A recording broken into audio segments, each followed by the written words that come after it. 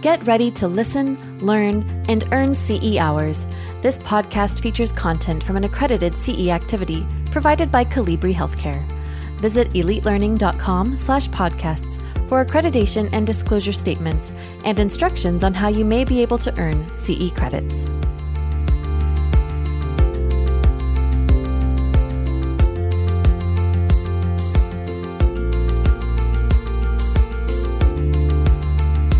So when laws were passed that outlawed the physical brutalization of Black people and Black women, when there were policies that forbid that kind of treatment, the practices often continue, in some cases in a conscious, explicit way, but more often in a subtle, unconscious way, what we call implicit bias, implicit or unconscious bias.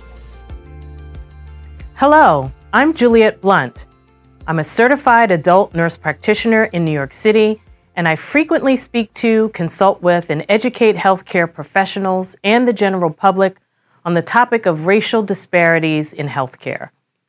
You've just heard Dr. Benjamin D. Reese Jr., a clinical psychologist with more than 50 years' experience in examining issues of race, diversity, and implicit bias. In this three-part podcast series, Dr. Reese helps us understand what implicit bias is and how it impacts our practice as healthcare professionals. It's a topic that I not only have experience speaking to, but also personally living. As a Black woman, I am inextricably linked to an American history that underpins biases against people of my race. Listen as Dr. Reese explains the relationship between race and inequity in healthcare. Focus on implicit bias really needs to be discussed in the context of the history of race in America, given the fact that so much of the focus on research in implicit bias in healthcare really relates to issues of race. So it's important for us to understand the context in which the first Africans were brought to this country, forcibly brought on ships across the ocean, the most horrendous trip you can imagine, with so many of the women being abused sexually during this trip. And the Africans weren't considered human. They were considered property. Like a car or a house. They could be brought or sold, put in the will of someone. And the Africans who were viewed as property were the property of anyone white, so that a slave walking along a road could be stopped, searched, abused by anyone who was white because they were generally property. And as property, they were rated. So if they had no physical defects, they might be rated A1 prime ham. If they were missing, say, a finger or a hand, perhaps they were rated 3/4 hand. But they were property. And so when we think about the history of race and healthcare, it really is complex and complicated. During the beginning of American slavery, there was the promulgation of what's considered pseudoscience, this notion that Africans, not being human, inherently had thicker skin, could endure more pain, thicker skulls, fewer nerve endings, and so they could be brutalized and whipped and not feel anything. And they were experimented on. I mean, women were experimented on in the most abusive way without any indication of any medication to manage pain. And in the early 1900s, there were a host of laws that were passed authorizing involuntary sterilization of these women. And it wasn't until the advent of American civil rights the civil rights movement in the 1960s, that there was really an organized movement of women, Black women, activists to push back on this not only horrendous history, but the continuation of that practice. But it's important to recognize how deeply embedded these practices and the notions of inequities and notions of the state of Black people, the beliefs about Black people, important to recognize how deeply embedded they are in American culture in subtle and implicit ways. Subtle, unconscious biases are not limited to race. They apply to gender, cultural differences, sexual orientation, age, weight, and other ways in which people differ from one another. But historical inequities surrounding race have had staying power, Dr. Rees explains. In 2016, there was a study of medical students. And half of the medical students believe one of those notions of pseudoscience, that Black people have thicker skins, fewer nerve endings, so they weren't as sensitive to pain. In 2016, an example of how deeply embedded the notions of inequity and inferiority of Black patients, Black people. So understanding that historical context is really an important foundation to then understanding what we mean by implicit bias related to race, but also implicit bias related to gender, perceived sexual orientation, cultural differences. So when we think about the history of obstetrics and gynecology, that history, that foundation really was built on the abusive experimentation on Black women.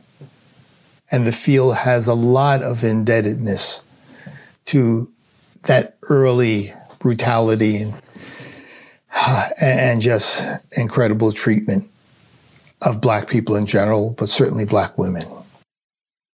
And so when laws were passed that outlawed the physical brutalization of Black people and Black women, when there were policies that forbid that kind of treatment, the practices often continued, in some cases in a conscious, explicit way, but more often in a subtle, unconscious way, what we call implicit bias. Implicit or unconscious bias. So laws and policies were changed, but the practices and the beliefs live on unconsciously in so many of us who consciously believe in equity, fairness, social justice, treating everyone the same, providing high-level care, consciously being focused on that. But at the same time, there is this parallel process of unconscious or implicit bias. As healthcare professionals, we like to think that we always treat patients in the same respectful and equitable ways. That's embedded in our mission. But Dr. Rees describes that we are unwitting accomplices to the implicit biases we hold. So what is implicit bias? It's this automatic set of stereotypes about race, complexion, stereotypes about height, weight, stereotypes about perceived sexual orientation, stereotypes about action, stereotypes about the way someone speaks. And the important point to understand is those stereotypes, those beliefs are often out of awareness and are often different than the equitable and fair and wonderful things that we say and we believe consciously. And then we don't ever want to diminish the importance of conscious, deliberate behavior. We don't want to diminish the beliefs of equity and fairness.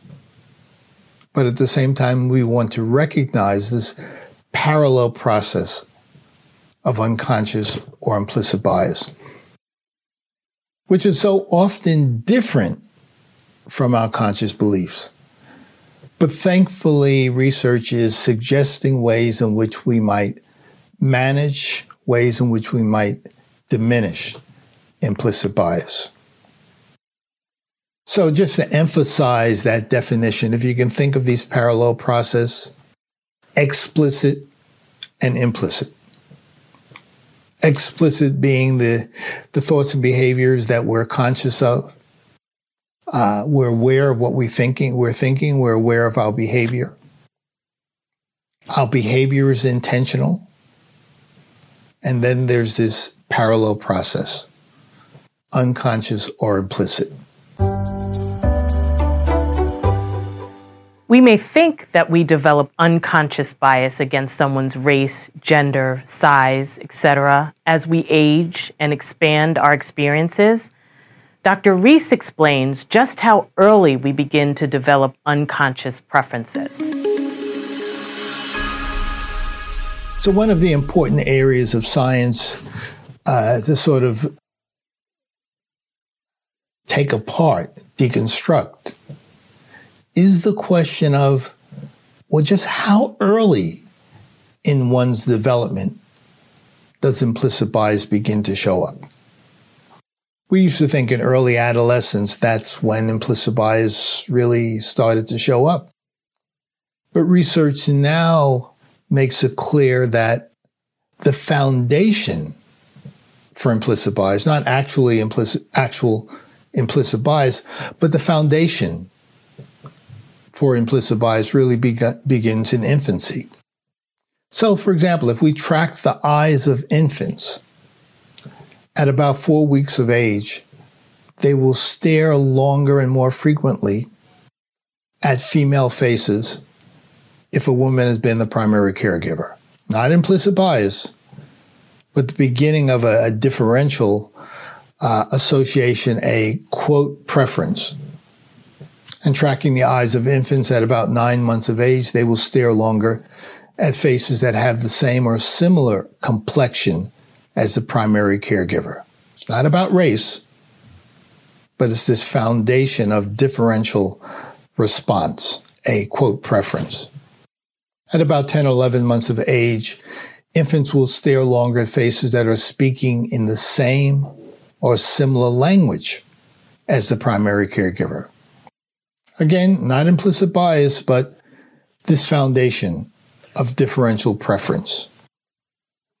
And this foundation of differential preference then gets built upon by all of the experiences that toddlers have, that children have, the things that they see around the house, how frequently they see a parent having friends who are of different races, body types, etc.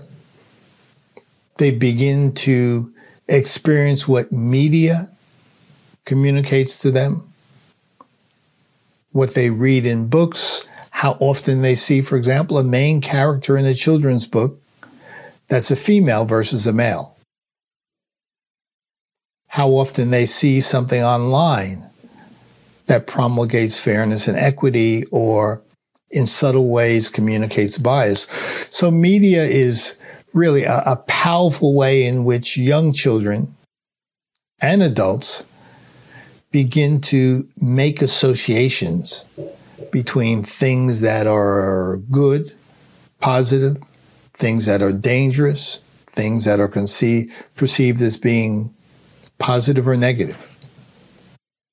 So the foundation for implicit bias starts with the associations in infancy. And then shortly thereafter, we as adults begin to communicate to children in subtle and insidious ways the values that relate to the way someone looks, the way someone sounds, body type, etc. And it works sort of in the other way also, that we as adults begin to view children, view toddlers in different ways related to and dependent upon their perceived race, their perceived gender, sexual orientation, etc. While consciously, we're trying to behave in an equitable and fair way. But unconsciously, we adults have internalized these messages, these values, these associations in our society. One example is this study that was done at the Yale Child Study Center in 2016. They took about 130 preschool teachers, excellent teachers, consciously talking about fairness, trying to provide equitable treatment to all of the preschoolers that they were working with, outstanding teachers. They came into the laboratory, they were given an apparatus, sort of like a set of binoculars. And when they looked through this apparatus, they could see a video clip. And there were preschoolers, black and white, sitting in a classroom, getting up, walking across the classroom, speaking to other children, playing with toys, black and white preschoolers. At some point, a prompt was given, and the teachers looking through this apparatus were told, well, some of the clips that you're seeing, some of the video clips, might contain challenging behavior. And if so, just press this button when you see the challenging behavior. They didn't know that this device they were looking through was actually tracking their eyes. Once they were given the prompt, there may be challenging behavior, their eyes started to track the black preschoolers more than the white preschoolers. And within the group of black preschoolers, their eyes started to track the black male preschoolers more than even the black female preschoolers. Among teachers who, as I said, consciously believe and consciously try to practice equity and fairness. And it's not that these are bad teachers. It's that they're human. But I just want to try to convey how powerful and how early this process starts to develop.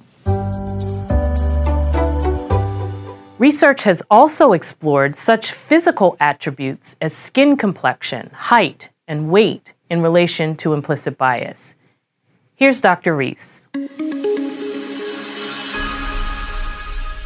Now, going back to those early years in America, the 1800s, one of the powerful dynamics during the period of American enslavement of black people was this powerful dynamic of complexion. And so Africans who worked in the fields, getting up early in the morning, working till late at night, often 6 or 7 days a week, tended to be darker skinned and, quote, tended to be raped less often. Those Africans, those slaves who were inside of the house caring for the children of the master, cleaning, cooking, tended to be raped more often. Their offspring worked in the house and tended to be lighter skinned. And so you have this powerful dynamic of complexion within America, showing up in different ways, by the way, within the black community and within the white community. But it's one of these powerful dynamics when we think about implicit bias. Let me give you an example.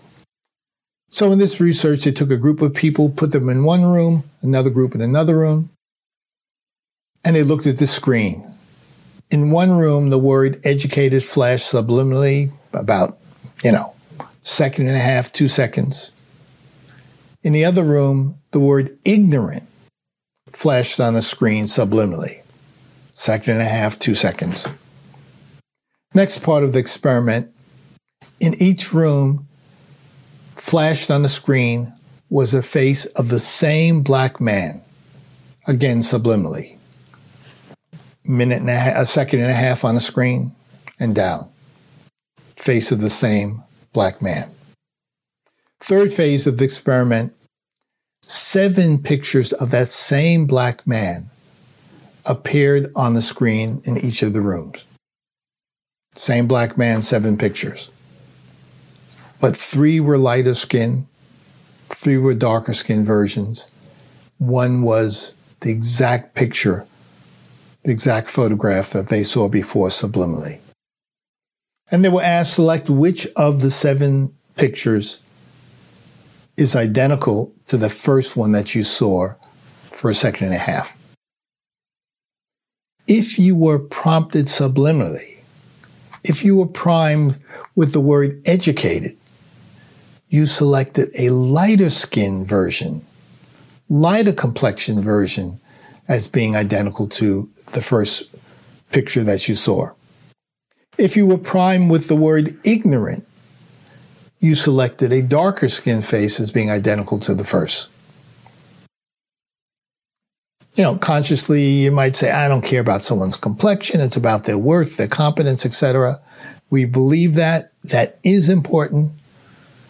But it's important to understand the unconscious process, the implicit bias, and in this case, the powerful dynamic of complexion, which lives in our culture in subtle and complex ways. One of the things we know about child development is in primary school and in secondary school, when you look at the suspension rates for Black children and white children, just across the board, in virtually every study of suspension rates, Black children are suspended more often for behaviors that are seemingly identical to behaviors exhibited by white students.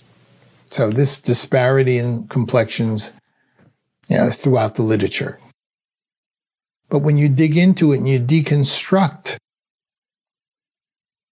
race and complexion, and you look at the differential suspension rate related to complexion, you see this powerful dynamic. And so in this research, you see that darker skin, darker complexion, Black females are suspended at a higher rate than lighter skin Black female. This powerful dynamic. But as I said earlier, implicit bias operates certainly for race, given the historical context of race in America, but in terms of gender, height, weight, even accent. So in this research, participants listened to 2 audio tapes. The voices on the tapes were speaking in English. And then they were shown photographs of the speakers.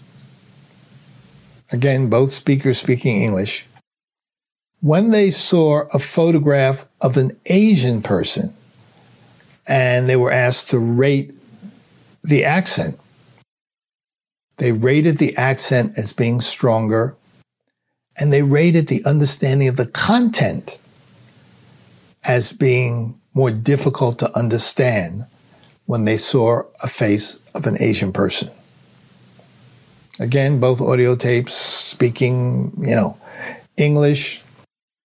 But when you saw the picture, unconsciously, you made this association and you assess the accent as being stronger and the content as being more difficult to understand.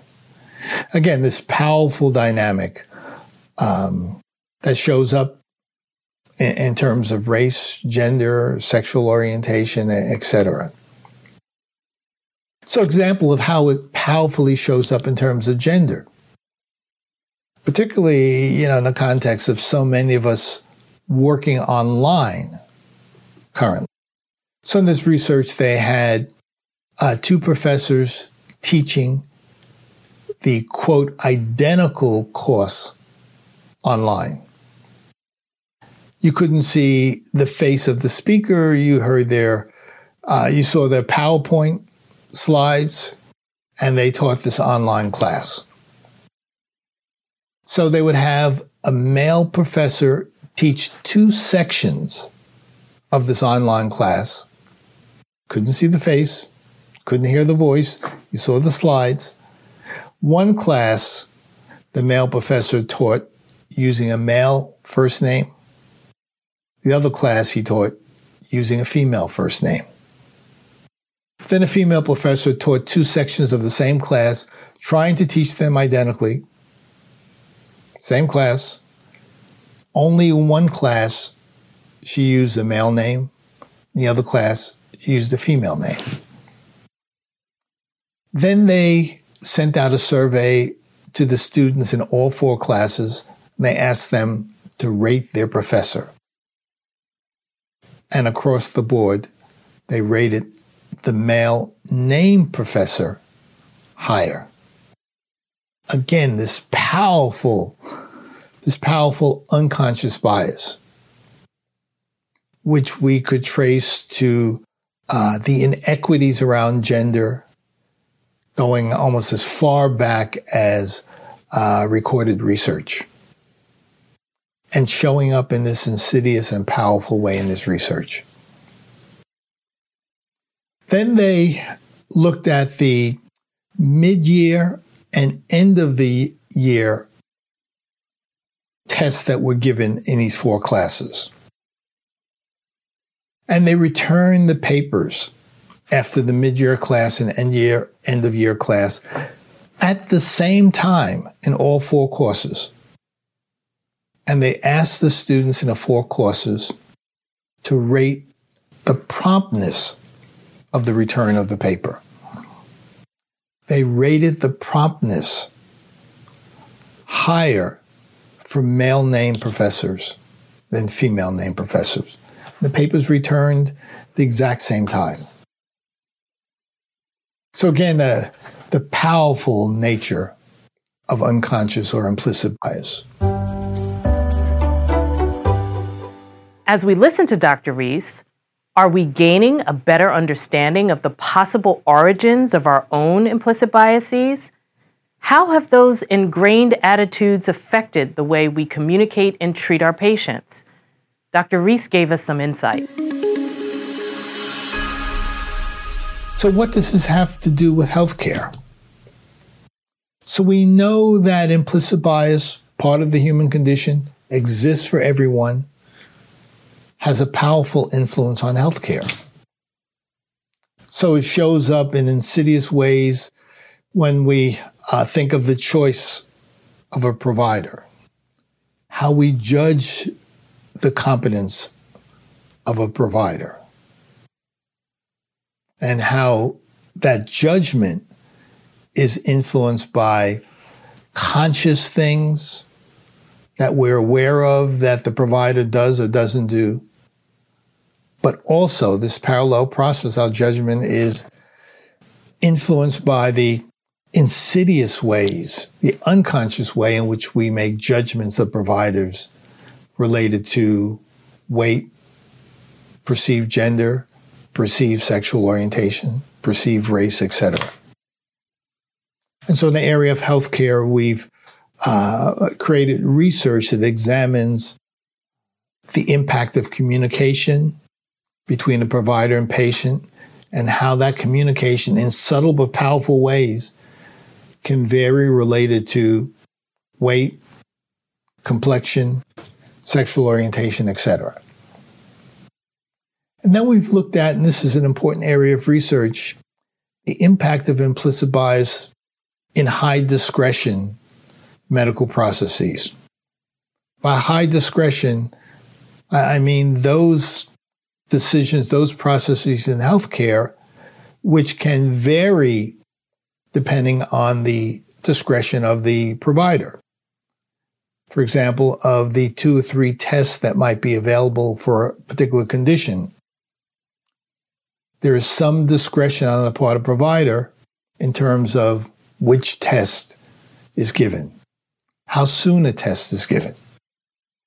and we often see the influence of implicit bias. One of the powerful areas of discretion that we can examine is whether or not and to what amount and what degree a patient, for example, a woman, will get a medication for chronic pain when a white woman or a black woman presents with pain. So if a provider has a discussion with a woman about her pain, what we find in this high discretion area is that white women tend to get pain medication more often and at a higher level than black women who seemingly have the same pain, because the provider has some discretion after listening, seeing a woman, has the discretion of whether or not and to what degree they get pain medication. So one of the tweaks in the process is often the utilization of a protocol. It might be a 1 to 10 Likert scale. So if a woman says that her pain is at a 7, whether she's black or white, she gets the same level of medication. If she says her pain is at a 3, she gets the same level of medication based upon her self-report. So that structure, that protocol, can help diminish the discretion that a provider has, and consequently the possibility of that discretion being influenced by subtle or unconscious bias. And certainly, in healthcare, we see bias showing up in the notions and beliefs about whether a particular patient will be compliant in taking their medication, will be compliant in carrying out suggestions that a provider might make. And our notion of whether patient A or B will be compliant is often influenced by unconscious or implicit bias. And when I say influence, I don't mean determined. The influence might be 2% of someone's behavior, 3%, 5%. But even that percentage of influence can have really powerful outcomes in terms of the disparities that we see in so many areas of healthcare. And then in healthcare, there is the power of implicit bias when we think about the work environment. Everything from who gets accepted to medical school, who gets hired, and then all of the interactions, relationships, possibilities for promotion, professional development within healthcare, the ways in which those decisions, those choices are influenced by implicit bias. Again, not because someone is sexist or racist, but because someone is human. We are all human. We're not perfect, and we're all subject to implicit bias. Those biases can impact the care we provide to our patients. To fulfill our mission to serve others equitably, it's incumbent upon us as healthcare professionals to unearth the biases that lie beneath our consciousness and work to minimize, if not eliminate them. Stay tuned for the next chapter in the series as Dr. Reese continues to help us understand ways in which we can overcome our implicit biases to ensure quality, equitable care for all patients.